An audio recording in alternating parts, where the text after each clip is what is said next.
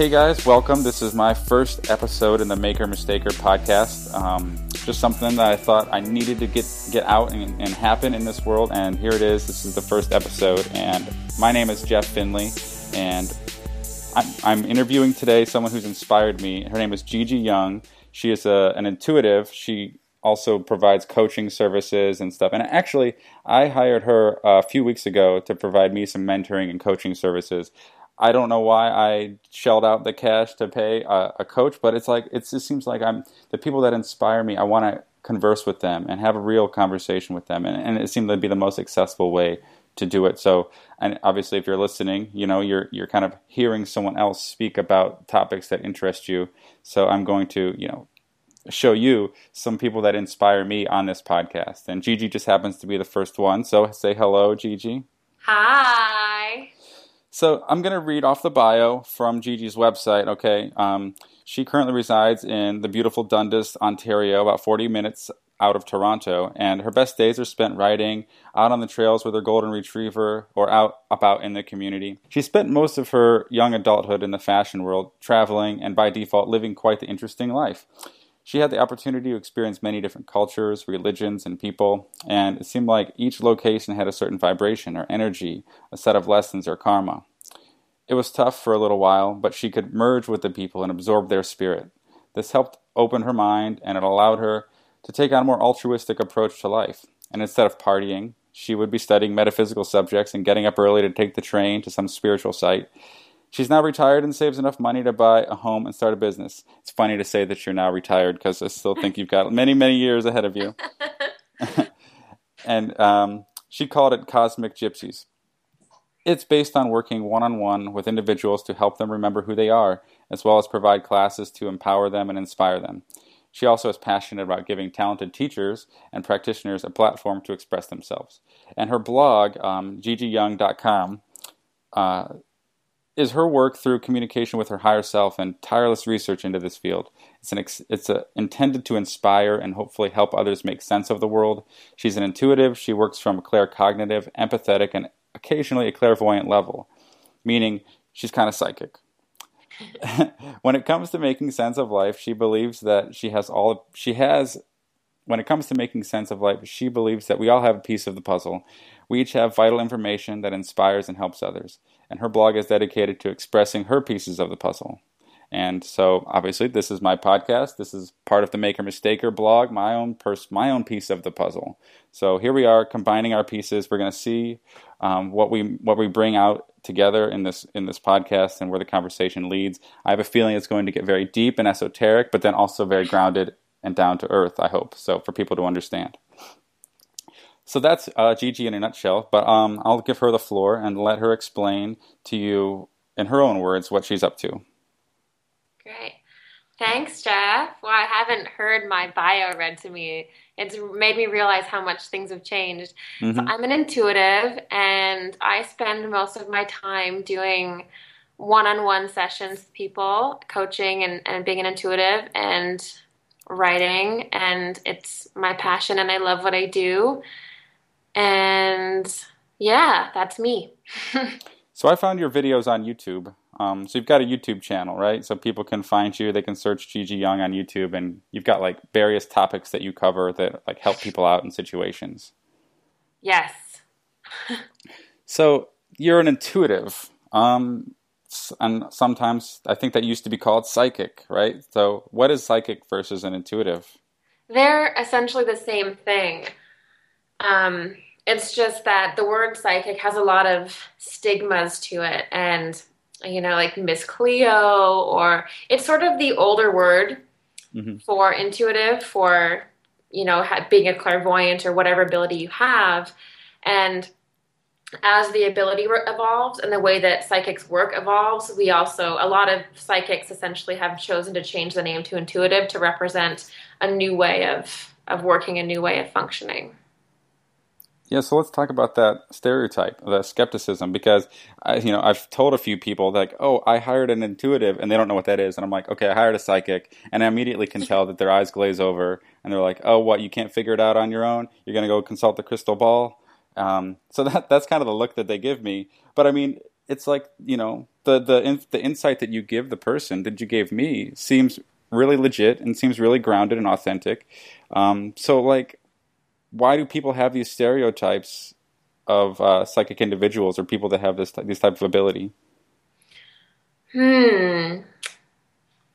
Probably because, I'm not sure why people tend to have that, but I do know that generally anytime that you start diving into the undercurrents of why things happen, energy, spirituality, there's a lot of personal responsibility with that. Mm-hmm.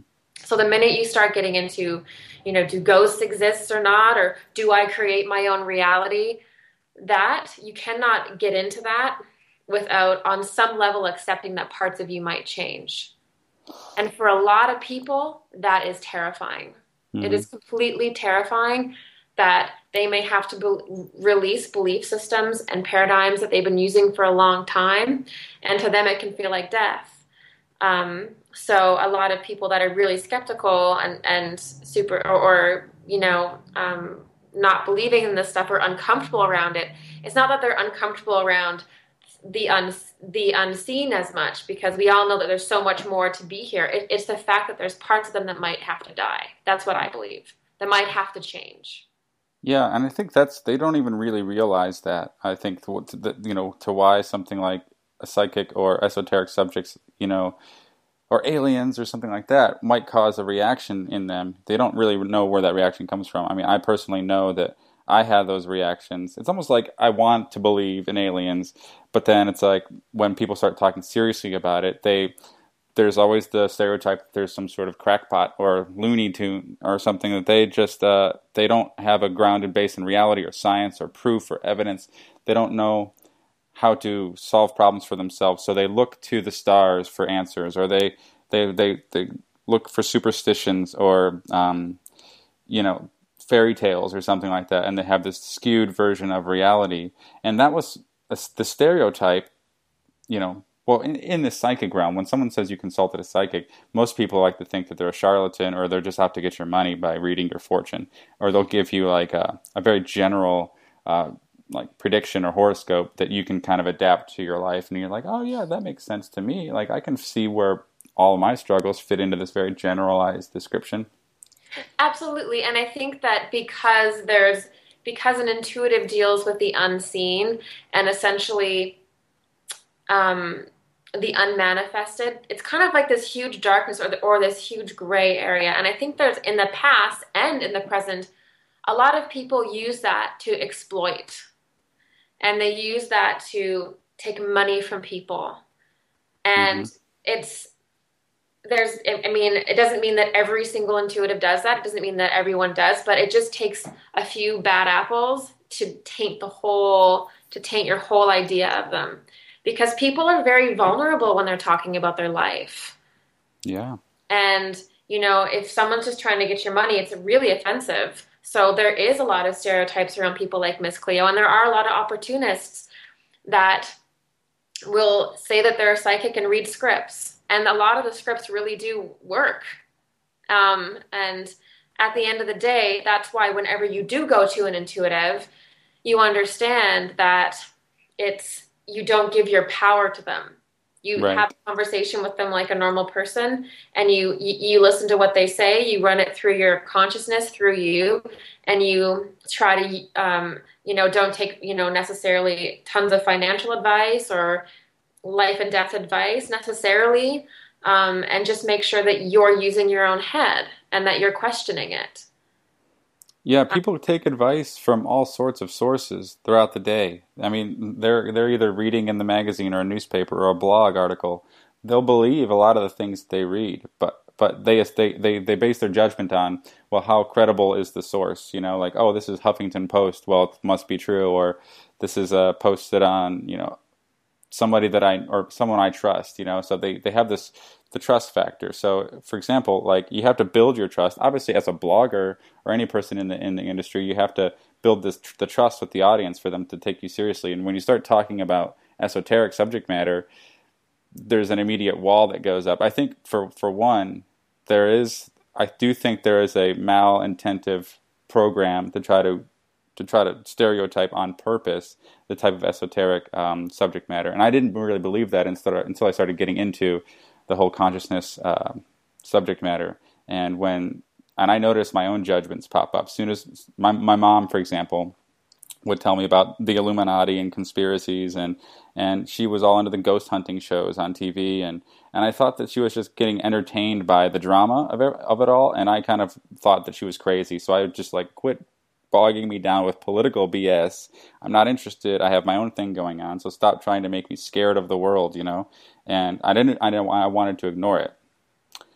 And so that the wall was immediately up. But once I started having my awakening and recognizing these judgments that I have is when the wall started coming down, and I allowed myself to explore subjects that really interested me, which happened to become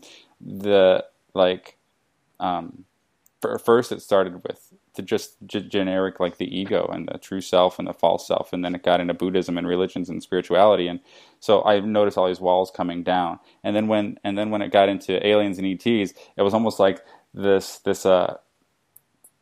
thing happened to me where I was like, oh shit, I'm heading towards like the crazy town, the weirdo land. Yeah, weirdo land. It's no longer about Buddhism and Zen. It's about like weirdo land. Okay, but it sounds to relate, and I'm like, I noticed a curiosity in me that just was like fearless, that it wanted to dive in. But then I noticed the flip side of like, am I going to become one of them? Yeah, it's a lonely place when you start believing in aliens. It's a lonely. It can feel like a lonely place.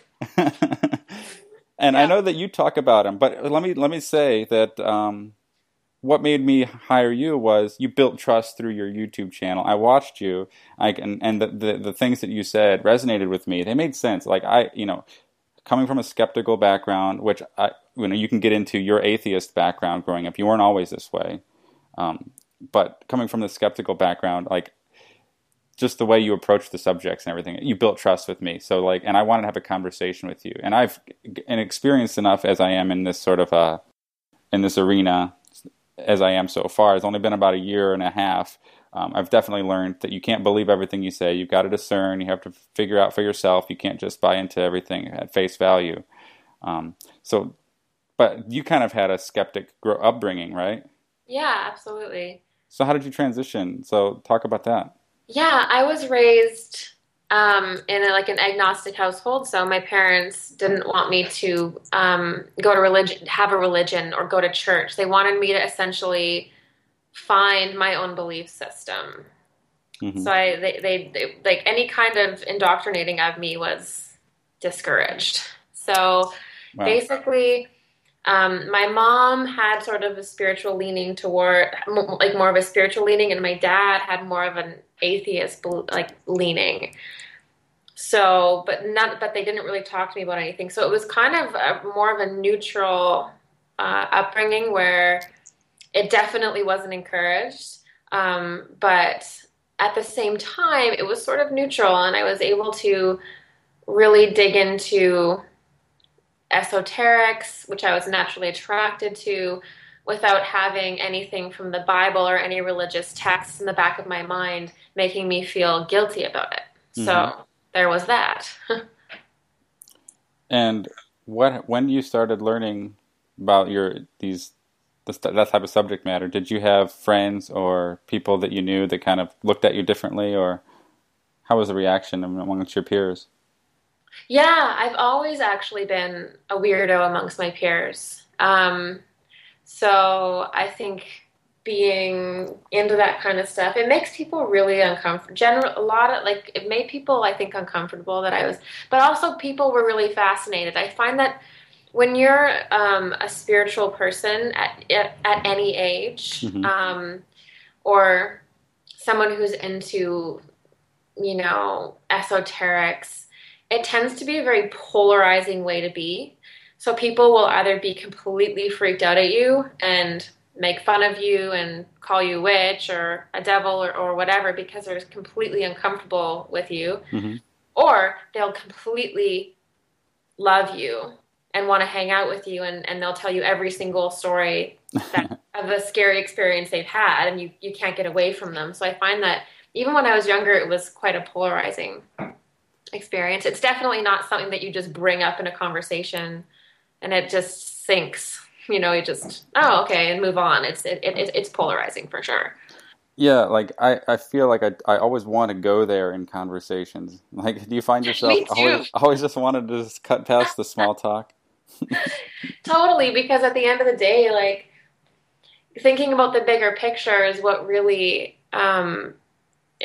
creates change in our life in a lot of ways. So I always want to go there too. I always go there anyway. So I mean, I really think that unless you're living your life like it's performance art, you're not really living it.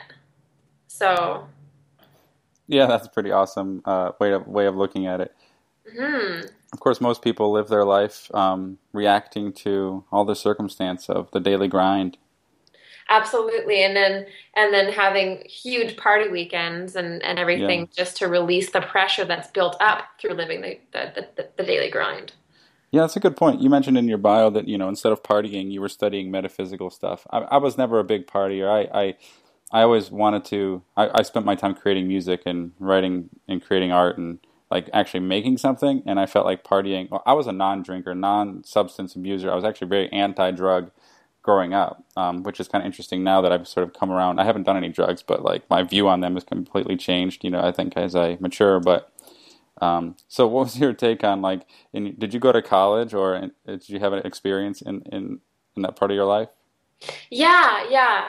I did go to school, but I really started working in fashion pretty much like seriously pretty much like right after high school. So I mean, all my partying was introduced via that scene, and I mean the fashion world and partying. I mean, pretty much, partying is networking, and Yeah.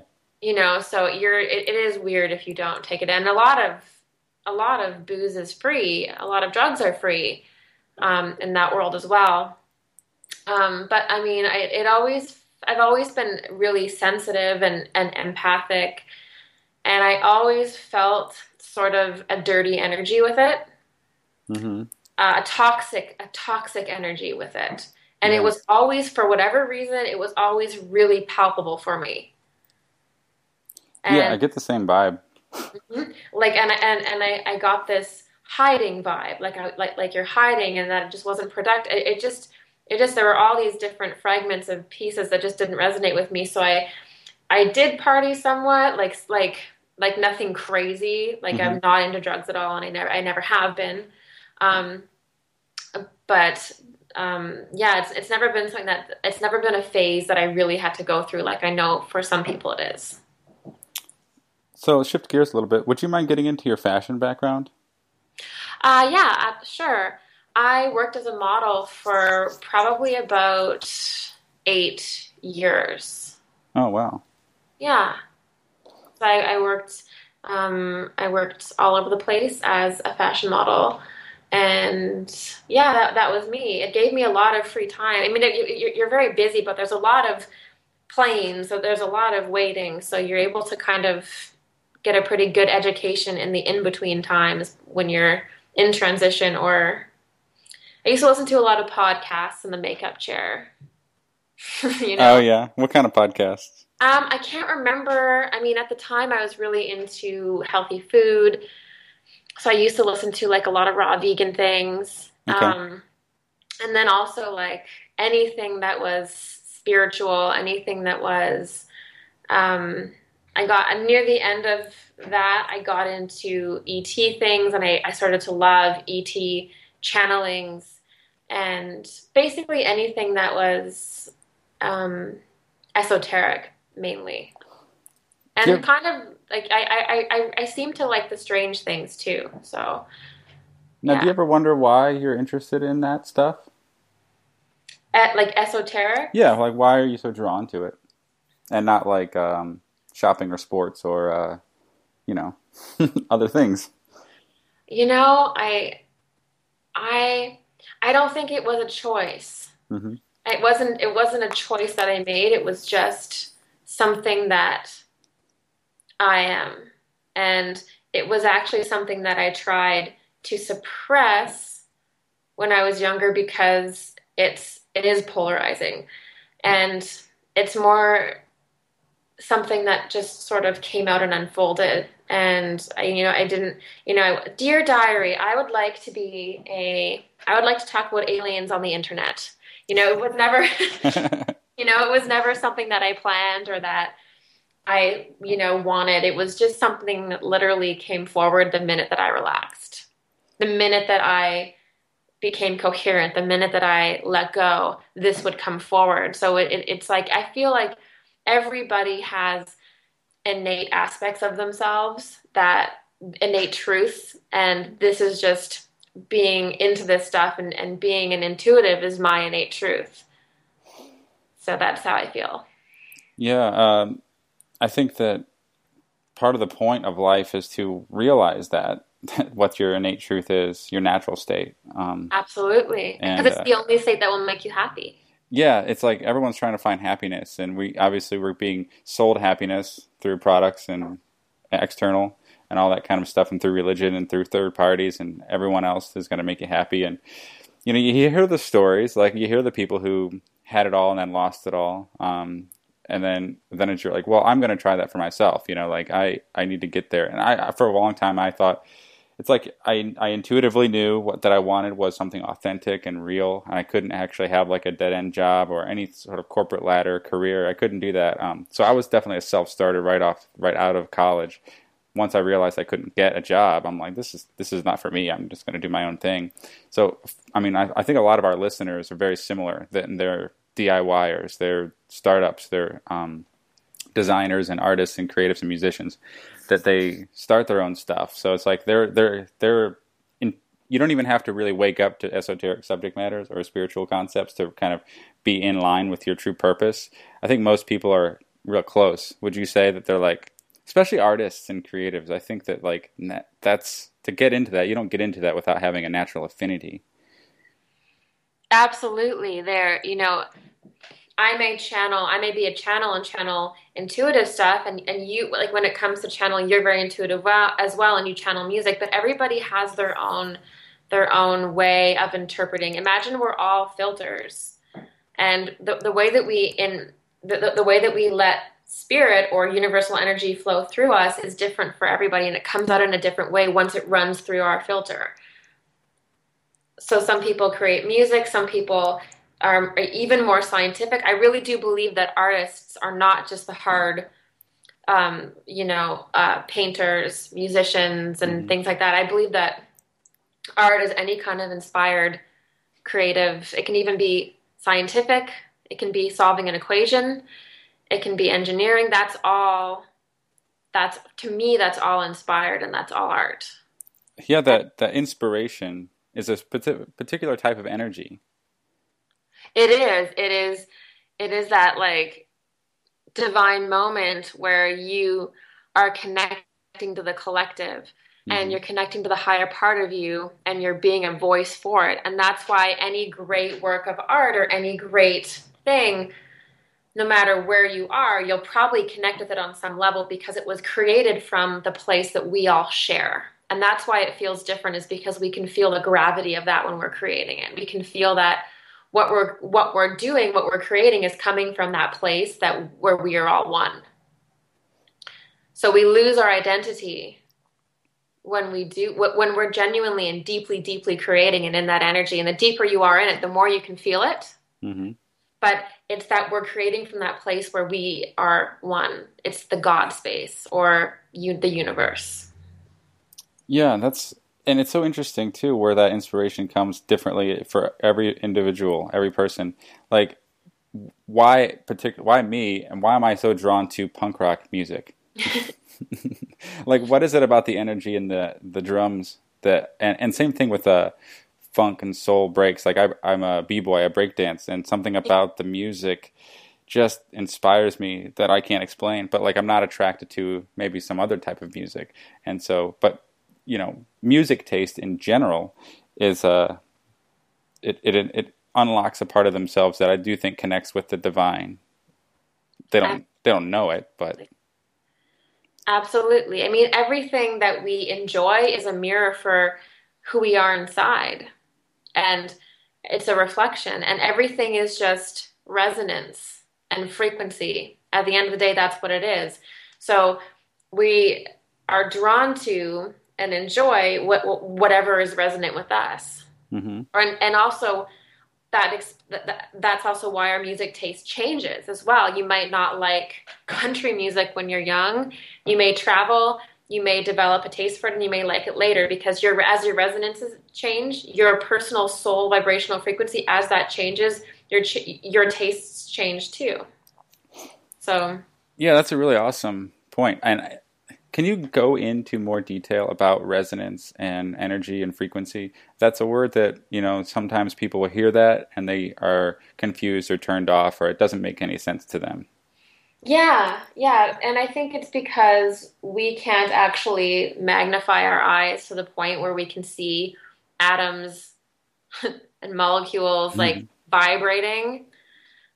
So we don't really like that very much. We like what's obvious. We feel safe in what's obvious. So talking about things like vibration and resonance can sort of feel uncomfortable because we can't automatically necessarily see it, but we can sense it. We can sense resonance. One really good way to understand sensing resonance is the resonance of emotions. So if you just walk into a room where someone's been told that their family member has died and you had no idea what was said, if you're quiet enough and you're still enough, like connected enough to your higher self and balanced, you will actually, and maybe even if you're not, probably, you will be able to feel in that room what's happened and you'll go, what's wrong? There's no reason why you necessarily, even if you're not seeing their faces, why you should ask them what's wrong, but you just know. Mm-hmm. It's via resonance and this information that's transferred behind the scenes between people and in the world. Also, people will walk into a building, and not even necessarily intuitive people, and maybe horrendous murders have taken place there. Even people who aren't intuitives will be like, I don't like this place. I don't know what it is about this place, but I don't like it. And that's because energy can be trapped in the pores of physical material and resonate out the experience, and you will sense it. So it's like an imprint. And that happens in old homes all over the place. So resonance is something that we're made of, but we're also always interpreting as animals. Mm-hmm. I like to think of it as notes on a piano, like when you play a chord that, that feels good, there's a reason why it feels good to you, why you can describe it that way. Like, that's pleasing to me. And then whereas like a discordant note, it feels unnerving and awkward to you. You can tell for something, especially if you're playing a tune and you're like, that's obviously a wrong note. You can tell, like it's not like you sat there and figured out the science or math behind it. You just have an immediate reaction of knowing that it's wrong or knowing that it's correct or feels right. And then especially when you come back home to like your root chord, it feels literally like you came back home. You went on a journey, you came back home. And I think that when you find stuff that brings you joy is you're resonating on the things that feel like home to you. Absolutely. You're just, it's all a reflection, and it's on an intuitive level. And it's a lot simpler too than, like, there's so much talk about find your passion and find your joy and follow your bliss and all this stuff. And sometimes it's a lot simpler. Like, I overthink it. Like, I love playing music and I love writing music and stuff, but I don't give myself enough credit or like enough time. It's almost like it's too fun to feel like real. Like, that's my real purpose. You ever get that? Yeah. It's Absolutely. Yeah. And then someone gave me the advice too, that they said, because for example, people kept gifting me these pianos, and I was like, well, maybe I need to play piano. Like, I'm not naturally drawn to the keys. I'm more of a drummer, but so I started playing, and then what someone told me, that they said, well, it may not be playing piano is your purpose, but what it does is it puts you in a state of emotion that will open doors for you that wouldn't necessarily be there. It's almost like you're opening up. And it could be a gateway to the next step.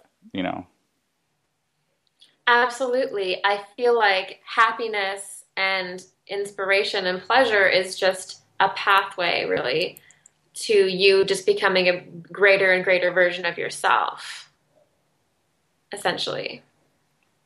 Yeah, and it's like sometimes I'll wake up in the morning and I think, what am I supposed to do today? The world is wide open. Follow your joy. Okay, what's going to bring me joy? And a lot of times that's just going back to sleep because it feels really good. How do you know? How do you know, like, what your joy is versus what feels comfortable in the moment? It's really hard. It's really, really, really hard to know um, in the in like what one which is which. Yeah. It's the challenge that I think everybody faces is when am I feeding into my ego and when am I in the comfort zone and when am I actually thriving?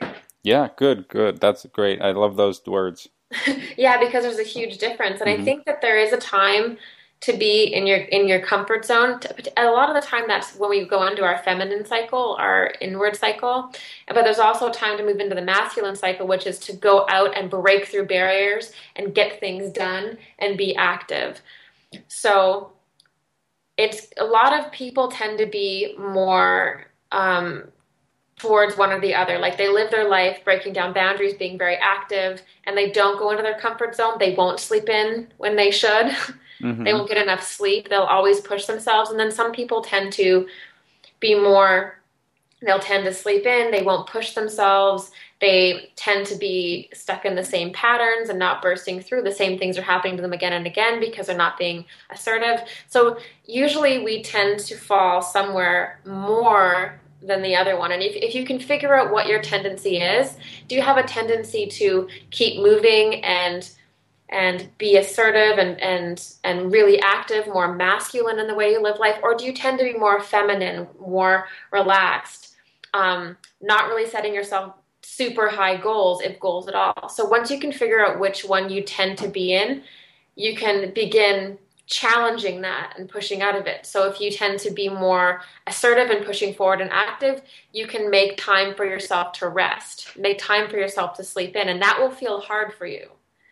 If you're the Hmm. other way, which is tend to sleep in more, tend to not push yourself, make excuses, then your thing would be to get going and have a routine that is challenging for you, that's more assertive for you. Yeah, and there's also the constant bombardment of entertainment and fun, things that other people have made, that companies have made that sort of give you the illusion of joy and happiness, like because it's like, well, I consumed this coffee from Starbucks, I feel really good. It's following my joy, baby. Yeah, I'm guilty of that one. You So know, and it's like, you rely on that stuff. It's like you watch an uplifting movie or inspiring music or song from someone else, or you just consume YouTube videos of spiritual teachers, or read a lot. And I'm that's been me for the past year. I've been obsessed with reading and watching and consuming content. Of course, if I was consuming content that was like Family Guy or something on television, I feel like it's a complete waste of time. But like there's part of me that's like connecting, and I feel like I'm growing. But at some yeah, point, you got to go back and, like you said, go inside and integrate and get away from the media to really understand what's going to motivate you at a core level that's going to bring you joy out of nothing without any influence from other people. absolutely. Absolutely. Because so many times, if we are consuming a lot of media, we will just repeat exactly what we've seen. So you really do have to take a media detox. You have to just get good at knowing what your voice is. If you've always been saturated with other people's voices, buy this product, drink this coffee, how are you ever going to know your voice? So Hmm. it will be probably one of the most amazing things that we can do as human beings is to get to know our own voice. And once we get to know what our heart sounds like and what feels good to us and who we genuinely are, um, we'll find that we come into this innate balance and making decisions becomes really easily because once we have a rapport with our heart and we know who we are, it just gets easier and easier to make difficult decisions, and things become more obvious when you know what your voice is. Yeah, that's a great point. I think especially today when we on social media and Facebook and Pinterest and like for designers especially, artists and designers, there's like so much inspiration out there. Like every other blog you see is featuring 20 awesome typography, hand lettering, chalk designs, or like, 50 brilliant logos. I mean, it's like you can sit there and get consumed by these feeds, and you're seeing like the best like 0.5% of the world's creation, and it's like the stuff that's bubbling up to be the most viral. Like even in blogging or writing, you're seeing like the best of the best, and then you look at your own work and you're like, wow, I just don't have it in me. I can't be like them. You get inspired and then you get discouraged. Yeah, I suppose there could be sort of that cycle to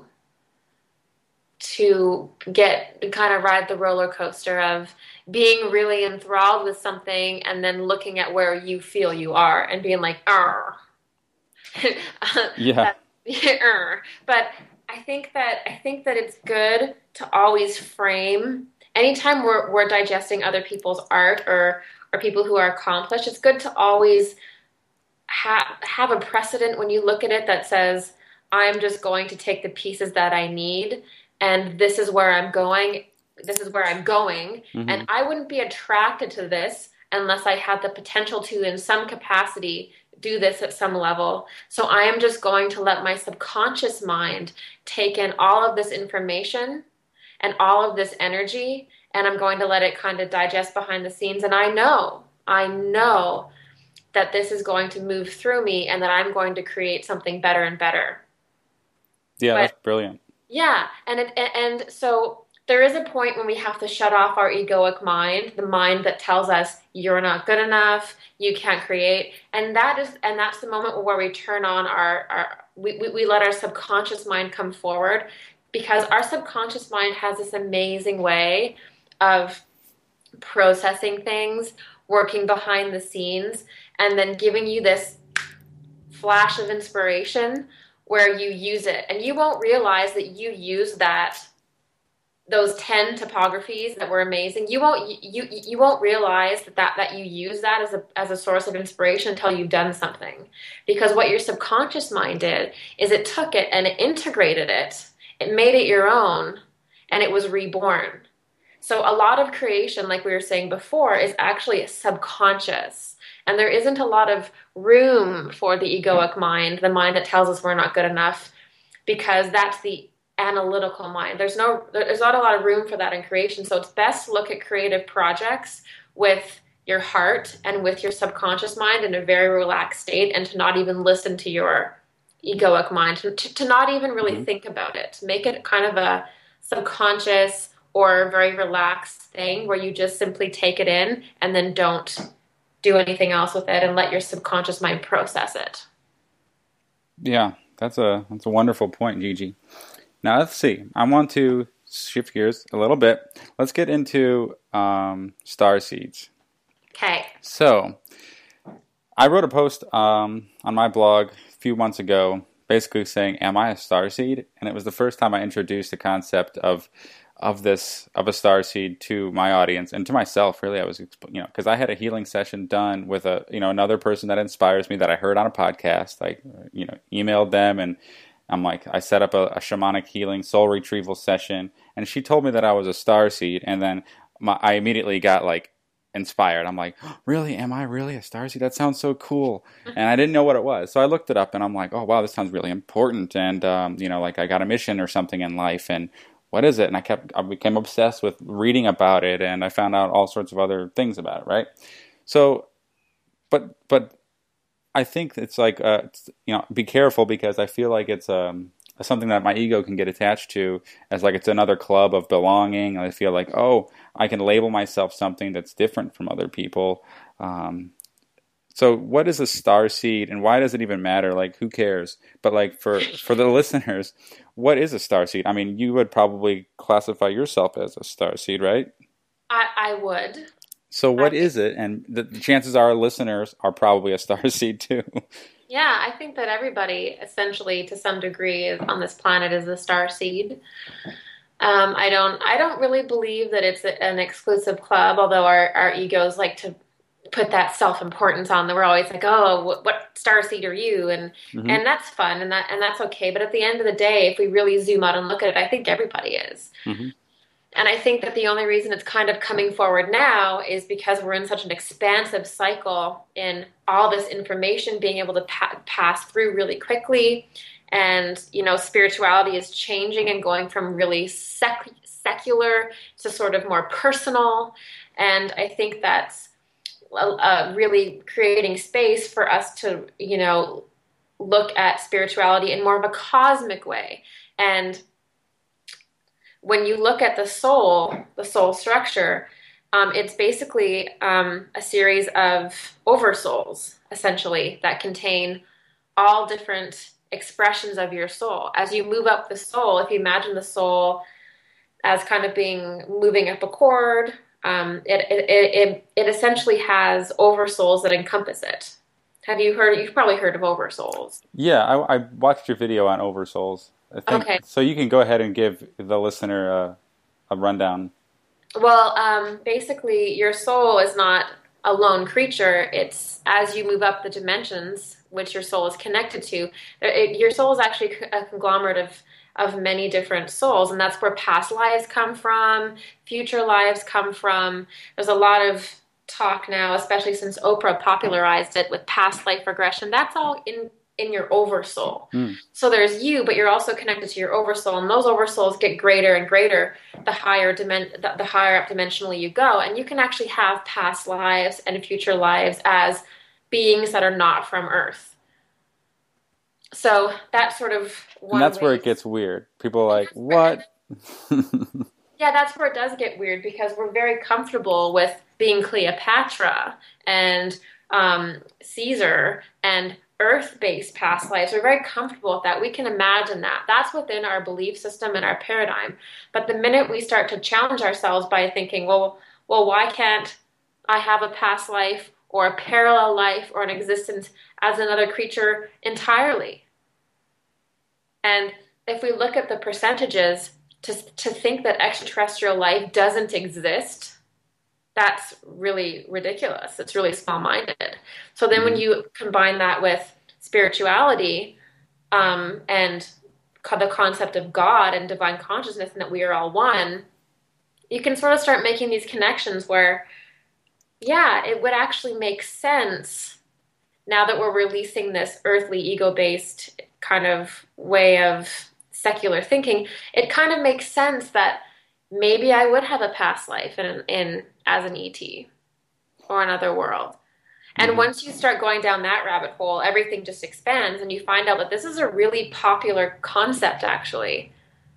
Yeah. And it's kind of the thing that you mention once and then everybody tells you their experiences with it. And a lot of people also, the more clear and the more open you get, people actually have memories and experiences of these these beings and of past lives with these beings. And that's what a starseed is essentially a human individual that has very strong spiritual connections via their soul with ET races and ET beings. And there's so many ET races that Oh, most there's people yeah, are familiar with. yeah. There's so many. There's ones that are more prominent, and then there's ones that seem to be less prominent at this time. But yeah, it's definitely coming forward, and it's going to be coming forward more and more because we're really expanding more as a society on this planet. Yeah, and when I started looking into the starseed thing, um, I was reading articles about like which star system are you from, and here's like a description of all the different star systems, and like it's kind of like reading a horoscope, like which one do I fit in?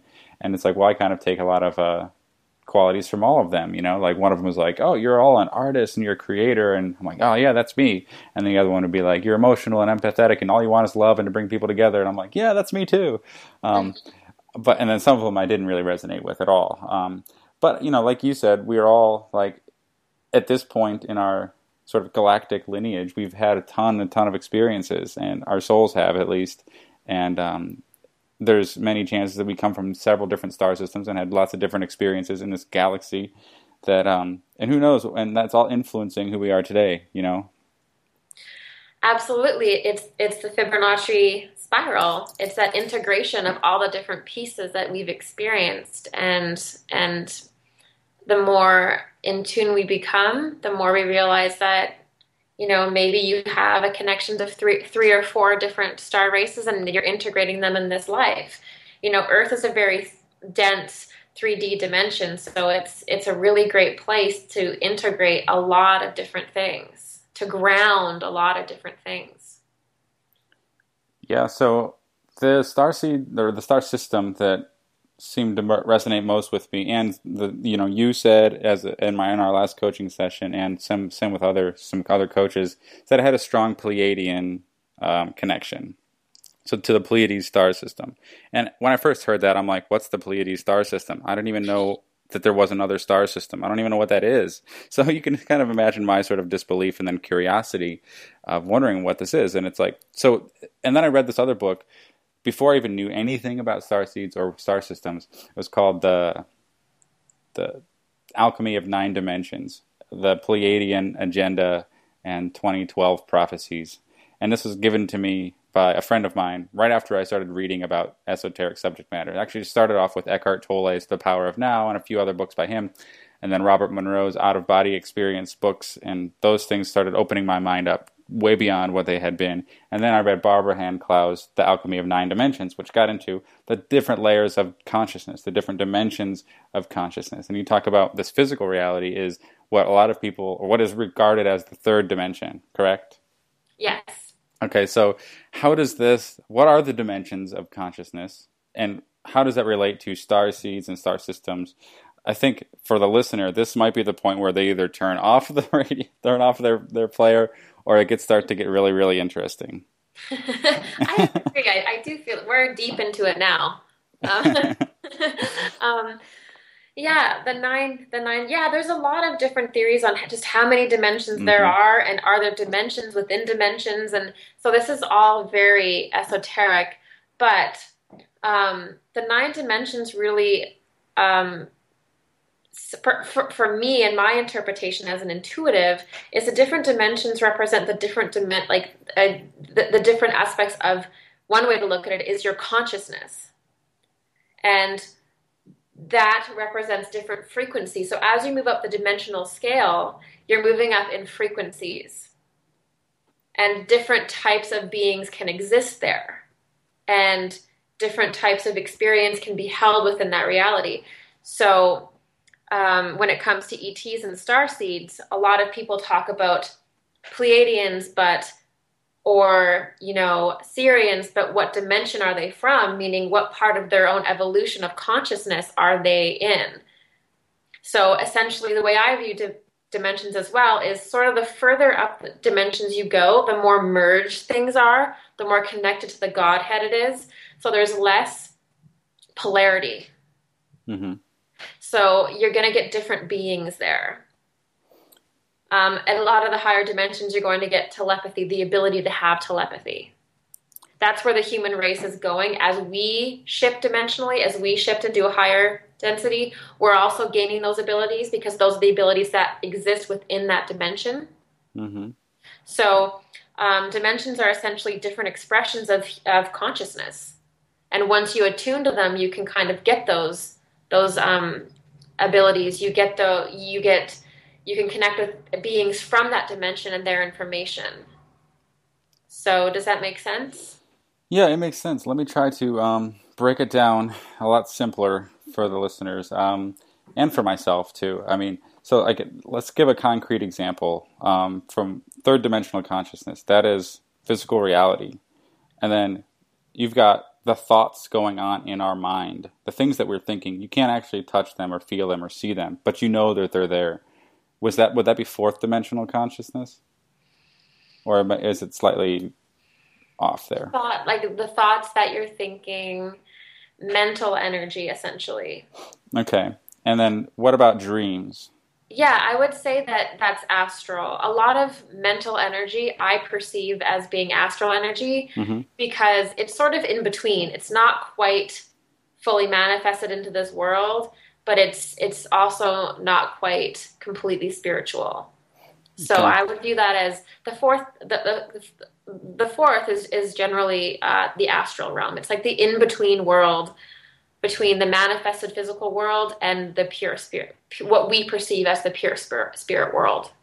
Okay, so it's interesting. So people might have seen the movie like Insidious, for example, and then the that's a horror movie that's got strong basis in astral projection and out of body experiences and lucid dreaming. So it's like there's this dimension of space, what they call it. I forget what they called it, but where you could be hypnotized or go into an altered state of consciousness, and then your spirit self or your soul or whatever exists in, or your astral body exists in this other dimension. That is, while your physical body is sitting there laying there asleep, your consciousness is traveling and it's thinking and doing and acting in a different world entirely that can't be seen by other people. And so this is where I started talking a lot about this on my blog, as I had my own out-of-body experiences and started to learn how to control them and induce them and practice and, get further out and try to experience different levels and planes and and then it got mixed up with dreams and lucid dreaming, and I started to wonder. There's all this nomenclature: astral projection, out of body experiences, lucid dreaming, and you have seems like different schools of thought. If you're in the lucid dreaming scene, they don't really talk about out of body experiences or too much of the spiritual stuff. But in the OBE scene, it's like near death experiences, and it's like I feel like I left my body. Things are different. In your opinion, is this all part of the same thing? Yeah, I think it's the same. I think near death experience, there's a much more physical aspect to it because that person is actually potentially dying. So they're Mm-hmm. actually a lot more of their consciousness is essentially being pulled out of their body. Whereas lucid dreaming, there's you're more connected to this planet because you're simply sleeping and you're not dying. But that said, there's more like it's essentially the same thing because you have part of your consciousness leaving and going into the astral realm and potentially further. Yeah, and in my experience, the astral realm it looks a lot like the physical reality. So I would have an out of body experience. I would watch as and observe my consciousness, feeling like I'm floating out of my body, and I'm in my room. And sometimes I look at my bed and I see my body there. Sometimes I don't. I see nothing there. And then like sometimes the room is rearranged slightly different. Sometimes the colors are very more vivid, and it still feels really solid. And I think this is just on a part of the spectrum of consciousness and of vibration. Like the denser, the slower the vibration, the closer it gets to solidness feeling. So when you're in physical reality, that wall is really solid. There's no way I can put my hand through it. But in a dream, depending on how lucid you are or what state of vibration that you're able to tune into, I guess, you can put your hand through that wall. It's interesting because you can watch it, you can grow with it. Like the first time I tried it, it was really, really solid, and then it's almost like if I just start to change my thinking and my thought, or like believe more that I can put my hand through it, then it will go through it, and then that gets even further with being able to just all of your reality becomes really less dense and therefore controlled by your thoughts. And you can just imagine something and it'll manifest in front of you in the dream. And you can taste a fruit and it tastes just like a fruit or whatever. Or you can imagine that the fruit tastes like something completely different, and it'll give you that sense, that feeling. So it's almost like a clone of the physical world. But then as you get, I guess, deeper into it, stuff becomes less dense, less dense, less dense, until you no longer inhabit a dream body anymore or an astral body. You are literally energy, and you can travel from one space to the other just by thinking. And no longer does the world around you look physical. It almost can just look completely gray or empty, or just all of a sudden you just have this feeling of unconditional love all around you, surrounding you, and you're not really in a physical world, but you're fully conscious, and you're like, wow, you're able to actually observe this whole feeling of what's happening to you. So what is your take on that? I think it's an incredible and paradigm shattering thing to happen. And um, I always find it interesting how astral projection or lucid dreaming, you know, it's always a reflection of what's going on a lot of the time in your personal life. Mm-hmm. And I like how you said that, you know, you can almost make it as solid as you want or unsolid as you want.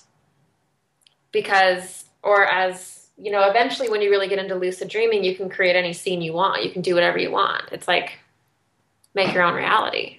Yeah. And I think that's essentially a mirror of our actual life.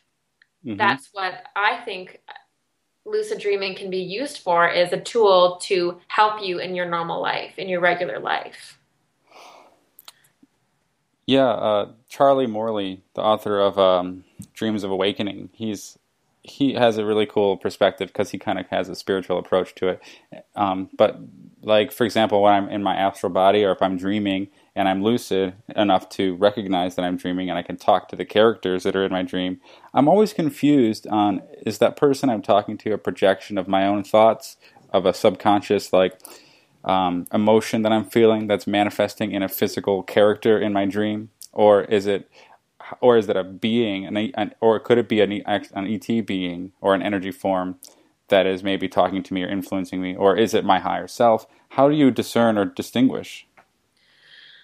There's, for my experience, is that there's usually a spectrum of characters in your lucid dreams or your astral projections. Mm-hmm. Some are really clearly and obviously a manifestation of your current reality.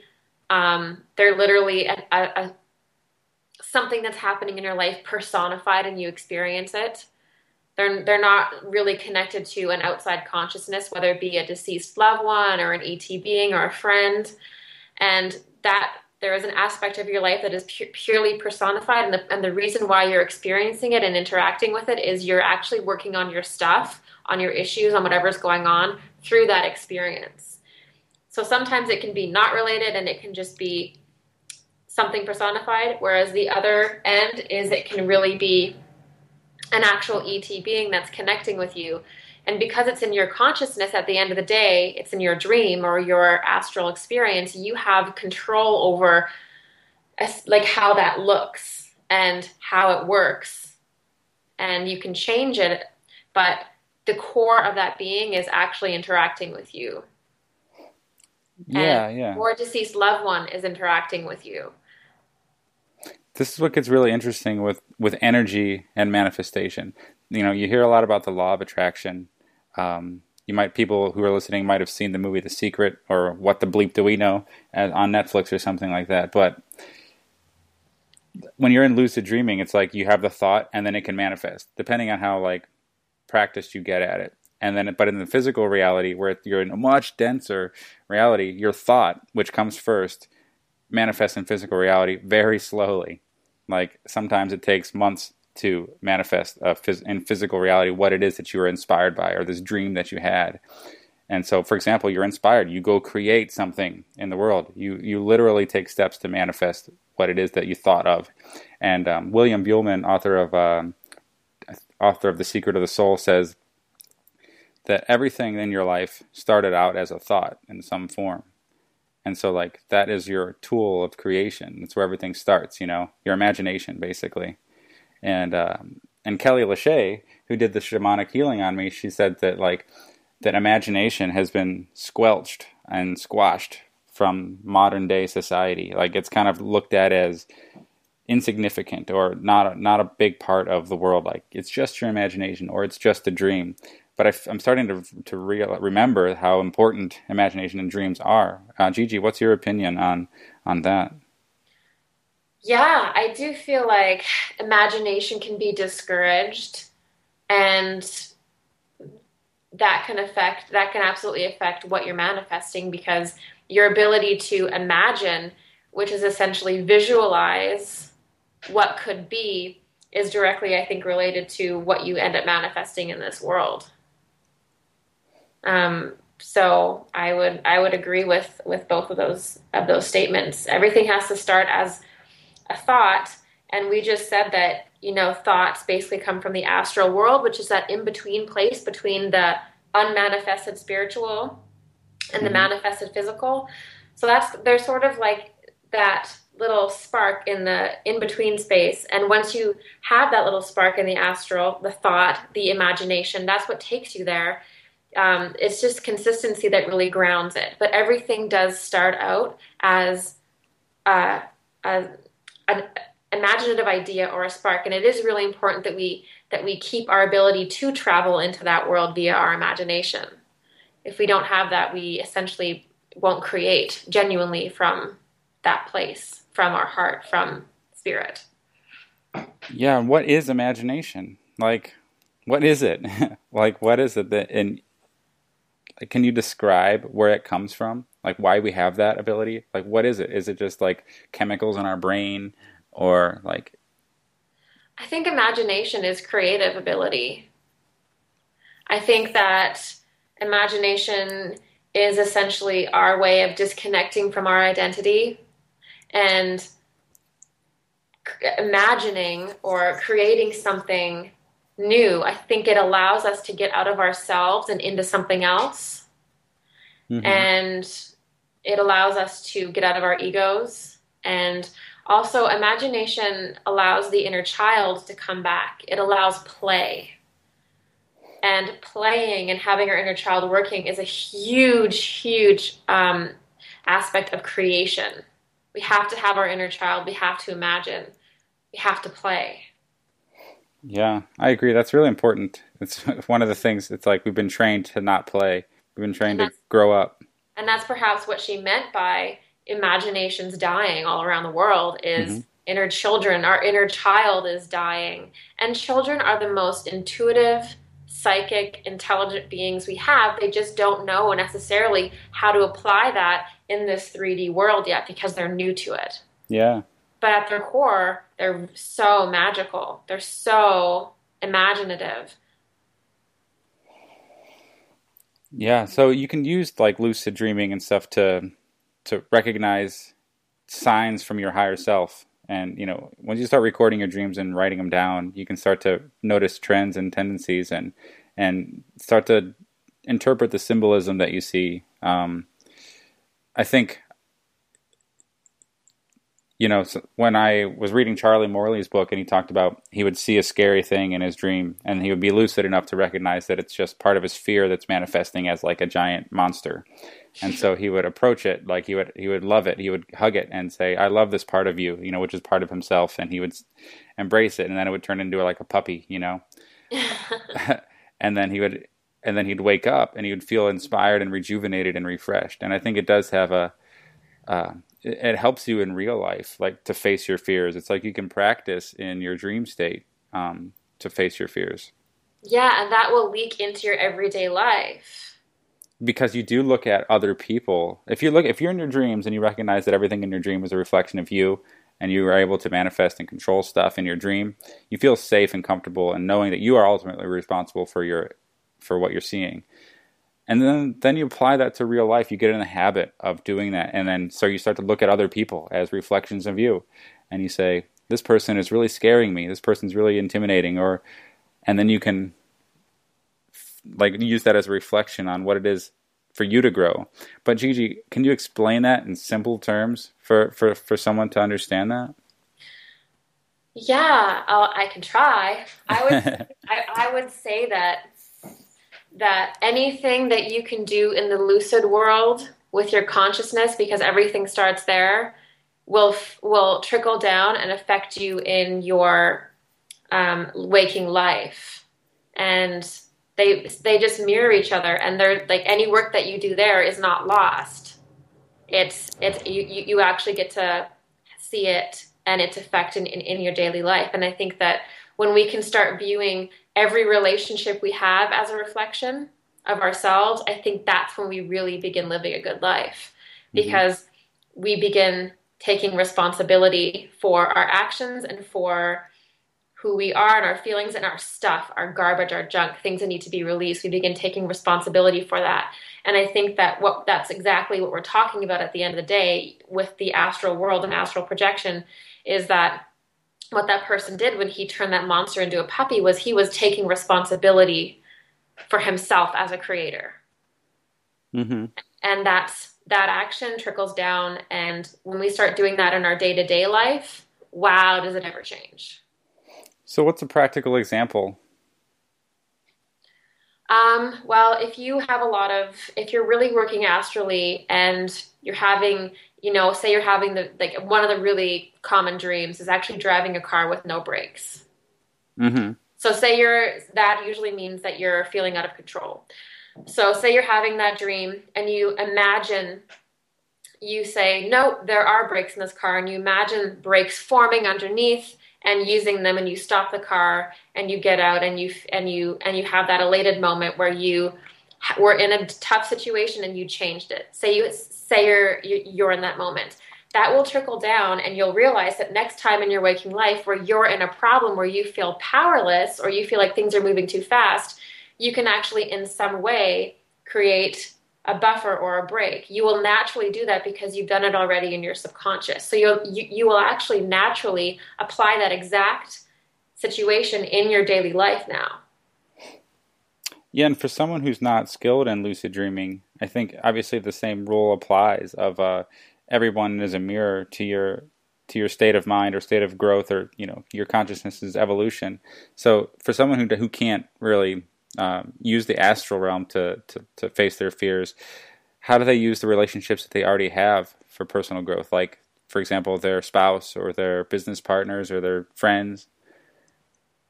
Well, the core of really creating in the astral realm is just personal responsibility and making and realizing, hey, I'm in control of my reality. In the astral realm, you get to experience it play by play and actually seemingly physically play with it. But that principle translates into to our relationships and the way we live our life anyway. So just simply taking on that just taking on that responsibility and knowing that just by practice that every relationship is a reflection of me. Every time I'm angry, it could be a projection or it is a projection. Just really using everything as a mirror and beginning to train yourself as things being a mirror. That it's really just applying that mindset over and over again and just kind of making it a habit, essentially. Yeah, I think just real quick, like an example in my life, just like somebody that you find really annoying, for example, or that you can't stand. That when they're around you, they give you this, you just get rubbed the wrong way. You're just really annoyed by them, and that's usually an aspect, or at least what I've discovered. It's like an aspect of myself that I've suppressed or that I don't like about myself that is driving me up the wall. Particularly, me personally, I'm really bothered by it. So it's like, I think in one case, one person was really having a great time. They were laughing all the time. They're having fun. And I got mad at that. I got annoyed. Like, you can't have that much fun. We're supposed to work.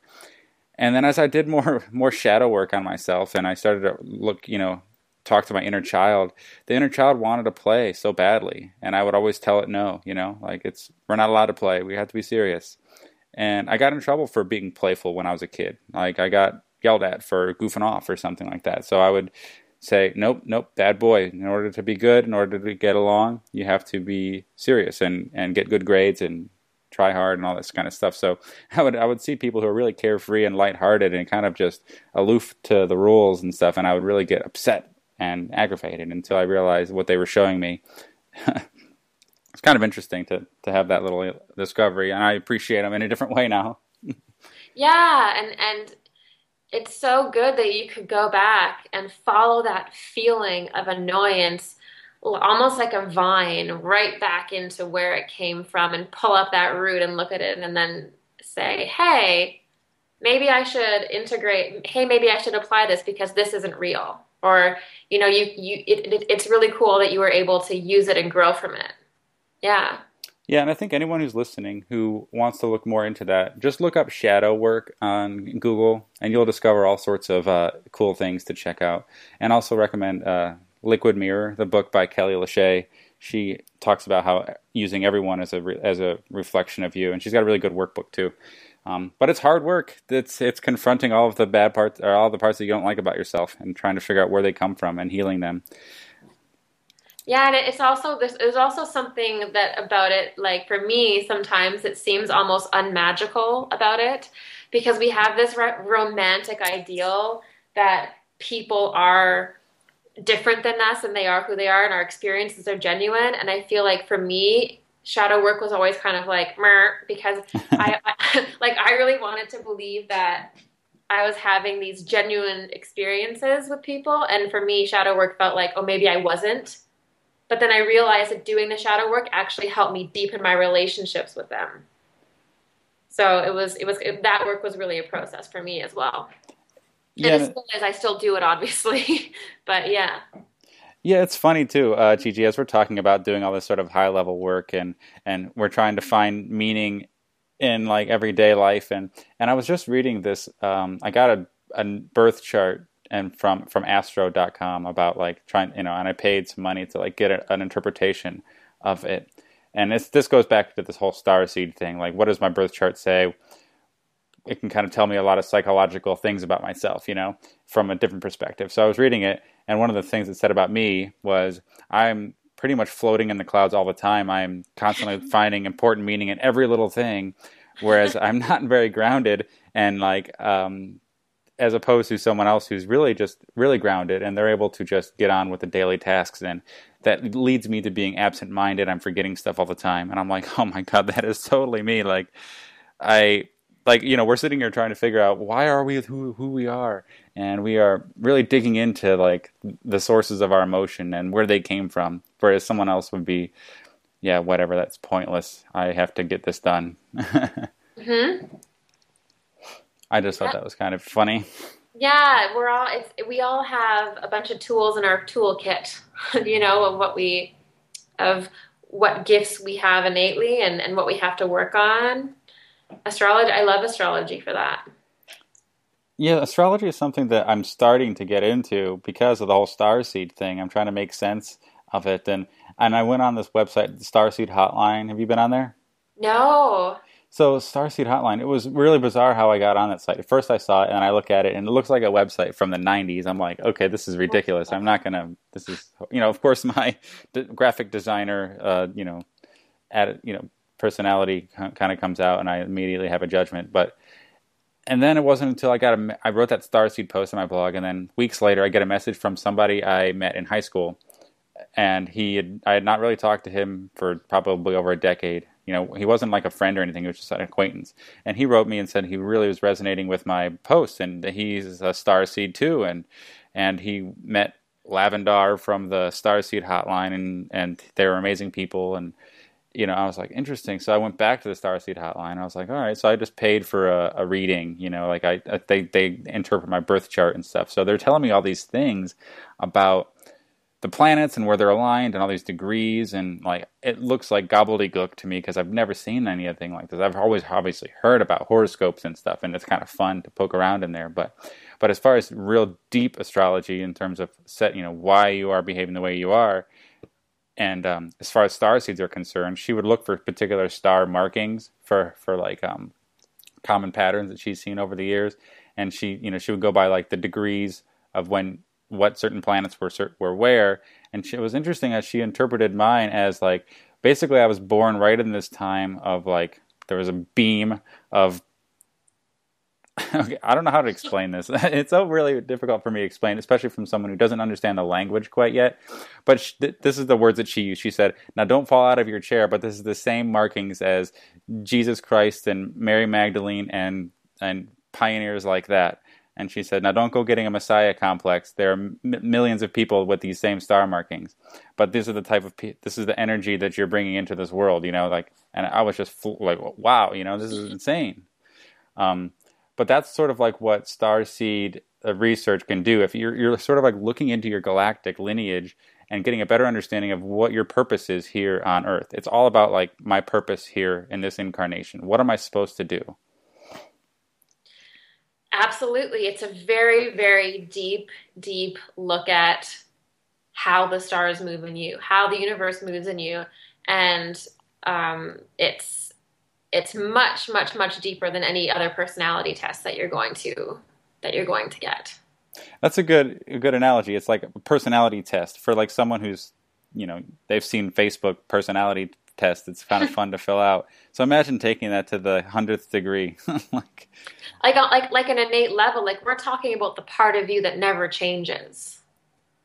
yeah.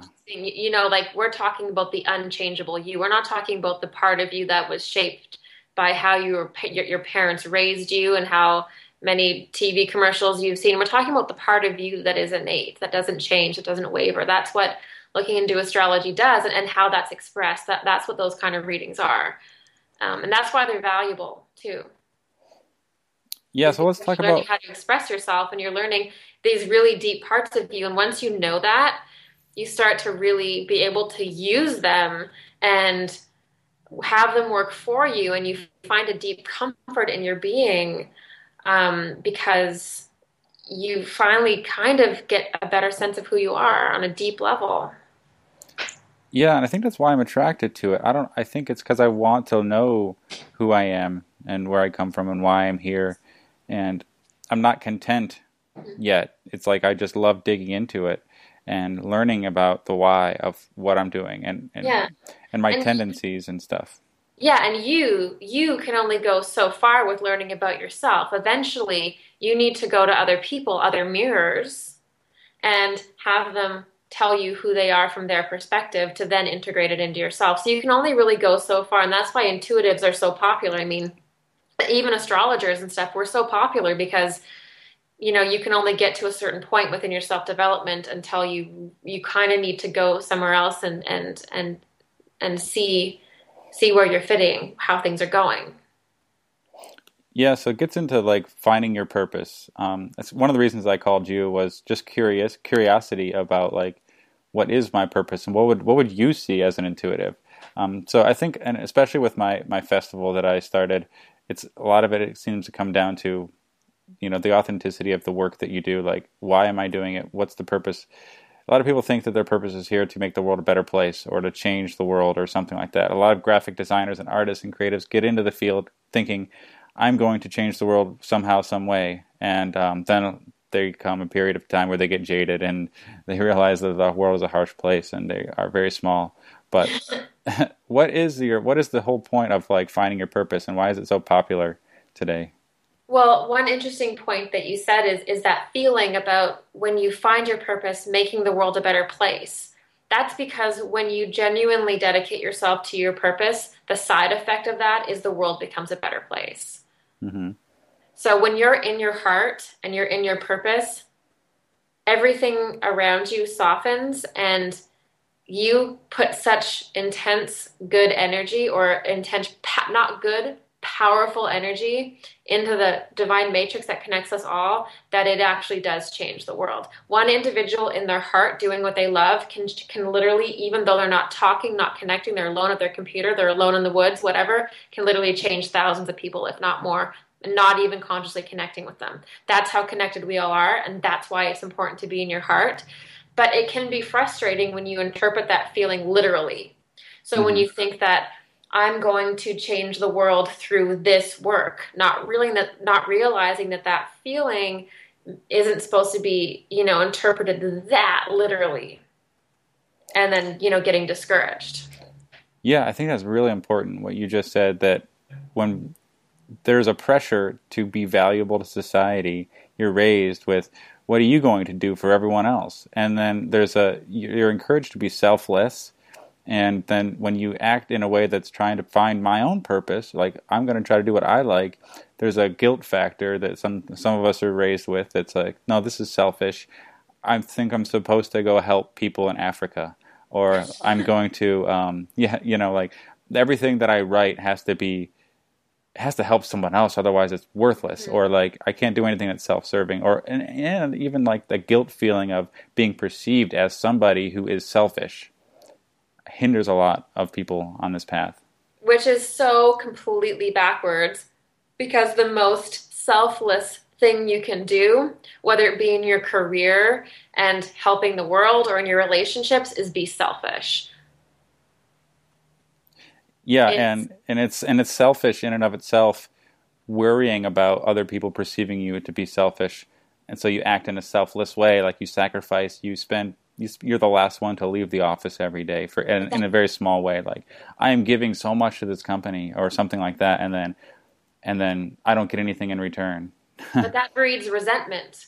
Yeah. If you are doing something for the greater good and you start to feel resentment creeping in, you're not doing something for the greater good. You've idealized what you think is the greater good, and you're doing it, and resentment will form in that shadow.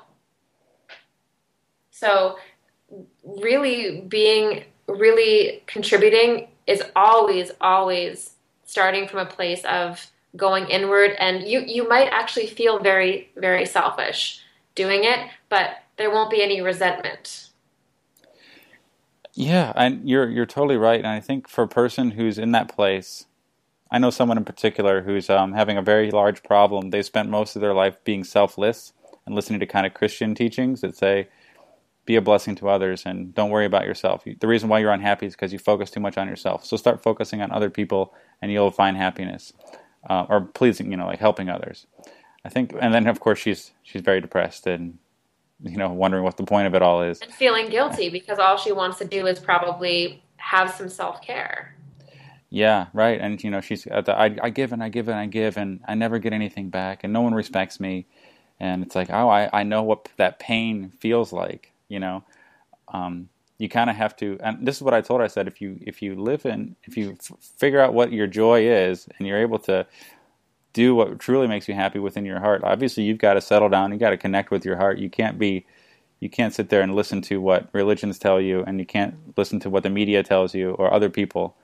You have to literally spend time alone a lot and listen to yourself. And then and I've noticed in myself a change when I do that, when I am coming from a heart space that I feel like I trust this inner knowing and I have a good relationship with it.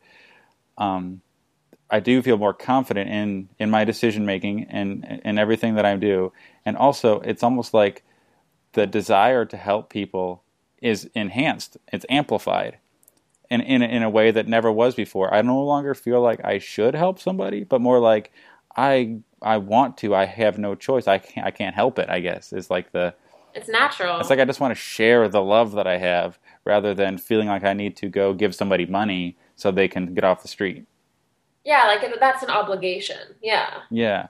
That's a great word too, obligation versus just straight up desire, straight up love, that unconditional love that you get from loving yourself unconditionally. Like it's infinite. It just positions you to give, and it's natural to give because when you love yourself and you have that, you're giving yourself self-care, you're tuning into what makes you happy, you're following your dreams, you become so abundant that all you want to do is give and serve. That's how that works. Obligation is, if you are obligated to give, you're just trying to reverse engineer that feeling. Obligation is probably the most awkward way to interact with people imaginable. So That's not good. Yeah, so we've talked a lot. We're kind of getting close to the end. So I just want to give you a chance. Is there anything that you want to say that you've been inspired by lately that we haven't got a chance to talk about? Inspired. What have I been inspired? I haven't been actually. I feel like I'm going to be reading a lot soon, but I haven't actually been reading too much. I'm really inspired by usually like mundane day-to-day things, people in my life, how they interact, and what makes people tick usually. Mm-hmm. Yeah. So do you have any advice for creators, for makers who believe it's their calling to create and, they may be struggling? Yes, absolutely. If you're feeling blocked, inspiration and creativity usually hides in the part of you that you don't want to look. That's what I would say. Awesome. I love your conciseness. Oh, well, thank you. Not many people can just say what they want in one sentence. Well, I try.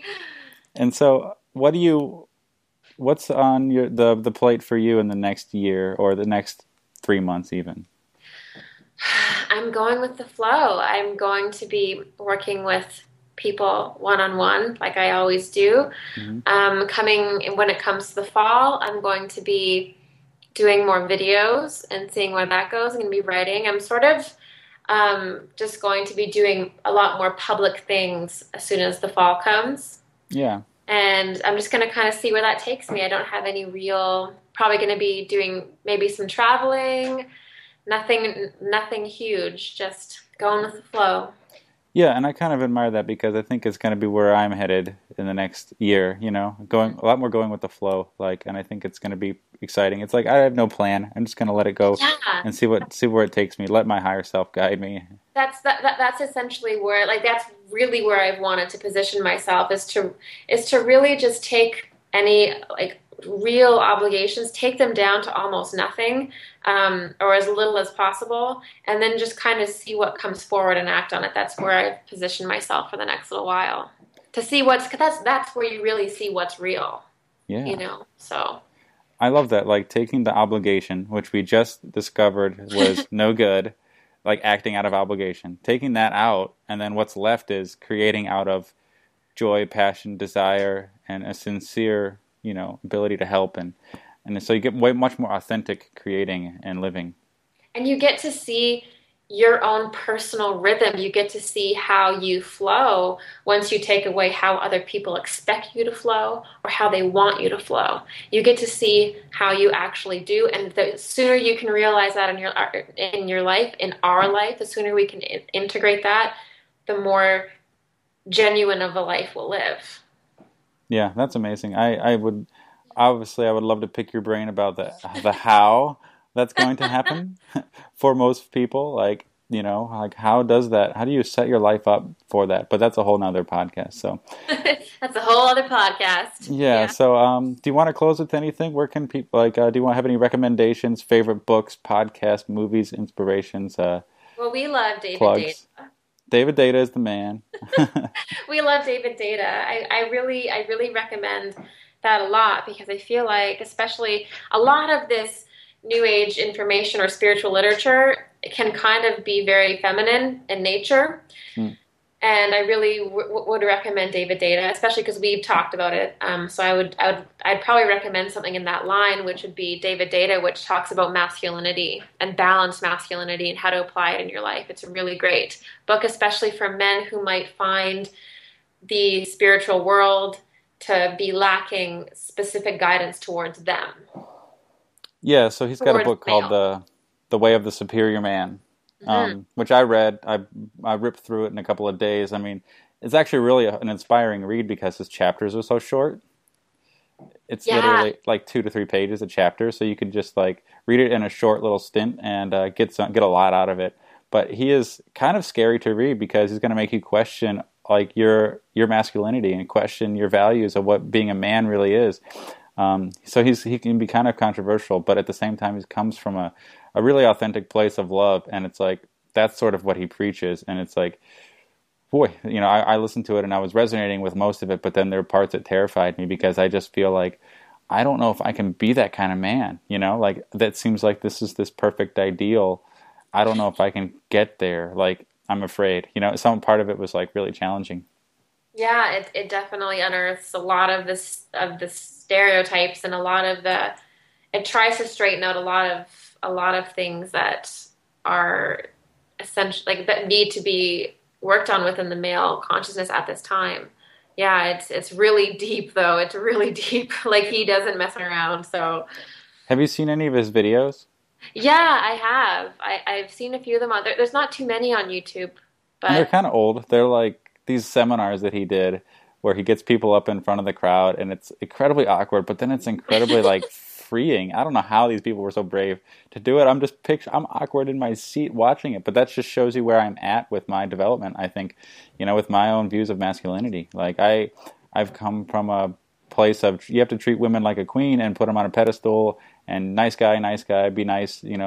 I've had like an intense sort of disdain for jerky guys, all this kind of stuff, and we kind of grow up this squelching of the divine masculine energy in men, And and David Data puts it nicely. He says that in the 40s and 50s, it was, all spine, no heart, this macho man ideal. The woman was a housewife or whatever. And then now that there's been the 60s and the 70s and sort of this new feminist movement, there's been sort of a backlash against men, against masculinity in general, not necessarily men, but the masculine energy. And so like men became more feminine and became embracing their feelings and singing and dancing and being in tune with their feminine side. And so I think now it's almost like we're growing up out of that to integrate both sides and becoming the superior or superior individual. I wouldn't say it's men or women.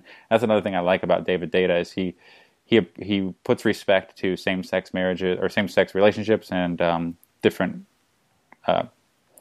you know what I mean. So like it doesn't really matter. He puts it in man versus woman, in that scenario because that's just how he wrote his book. But he does pay respect to different types of relationships. But he's talking about energy, masculine energy, feminine energy, how we each have both of it, and one's dominant and one's submissive or whatever. So it's really interesting. I love the book. I wrote a blog post about it on my own site. So yeah, it's incredibly timely for both men and women to read. It really straightens out a lot of questions I think that are floating around the dinner table or in the bedroom between people. I think it's very intuitive for our society right now. Yeah.